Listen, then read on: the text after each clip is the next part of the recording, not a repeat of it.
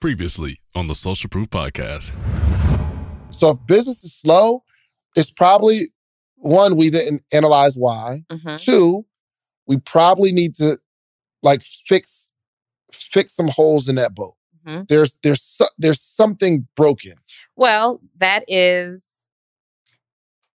there's something broken. There's always something broken, even when it's up.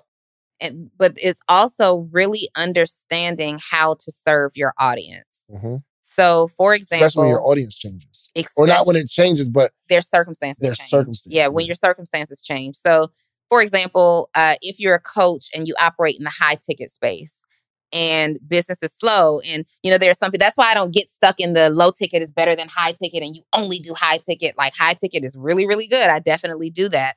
But there is a purpose for low ticket as well. So you may be a high ticket coach or a high ticket service provider, and all of your services have a comma in it, and you're walking around and you're really proud about that. You're really proud of that.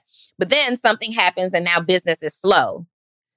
Do you just sit there and wait for people to be able to come back to your high ticket offers? Or do you sit and you study your audience and say, okay, they're not grabbing this. How can I serve them for what's more affordable for their current circumstances? Like, I understand that my wealthy clients or my gainfully employed clients are also experiencing circumstances that are abnormal to them. How can I serve them in that way? So you may not have the $2,500 course, the $3,000 course. You might have the $30 membership support group.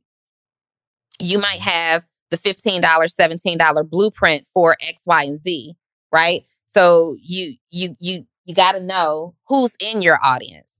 Sometimes you're just throwing out bait, trying to see who's catching it without really studying who is in your audience. Like, I know what my ideal customer is doing in their free time. I know if they have children or they don't have children. And this is for the 80% or higher. I know where they're hanging out. I know the kind of conversations that they're having. I know how often they travel. So I know that if I need to shift very quickly, I know how to serve them in a different way.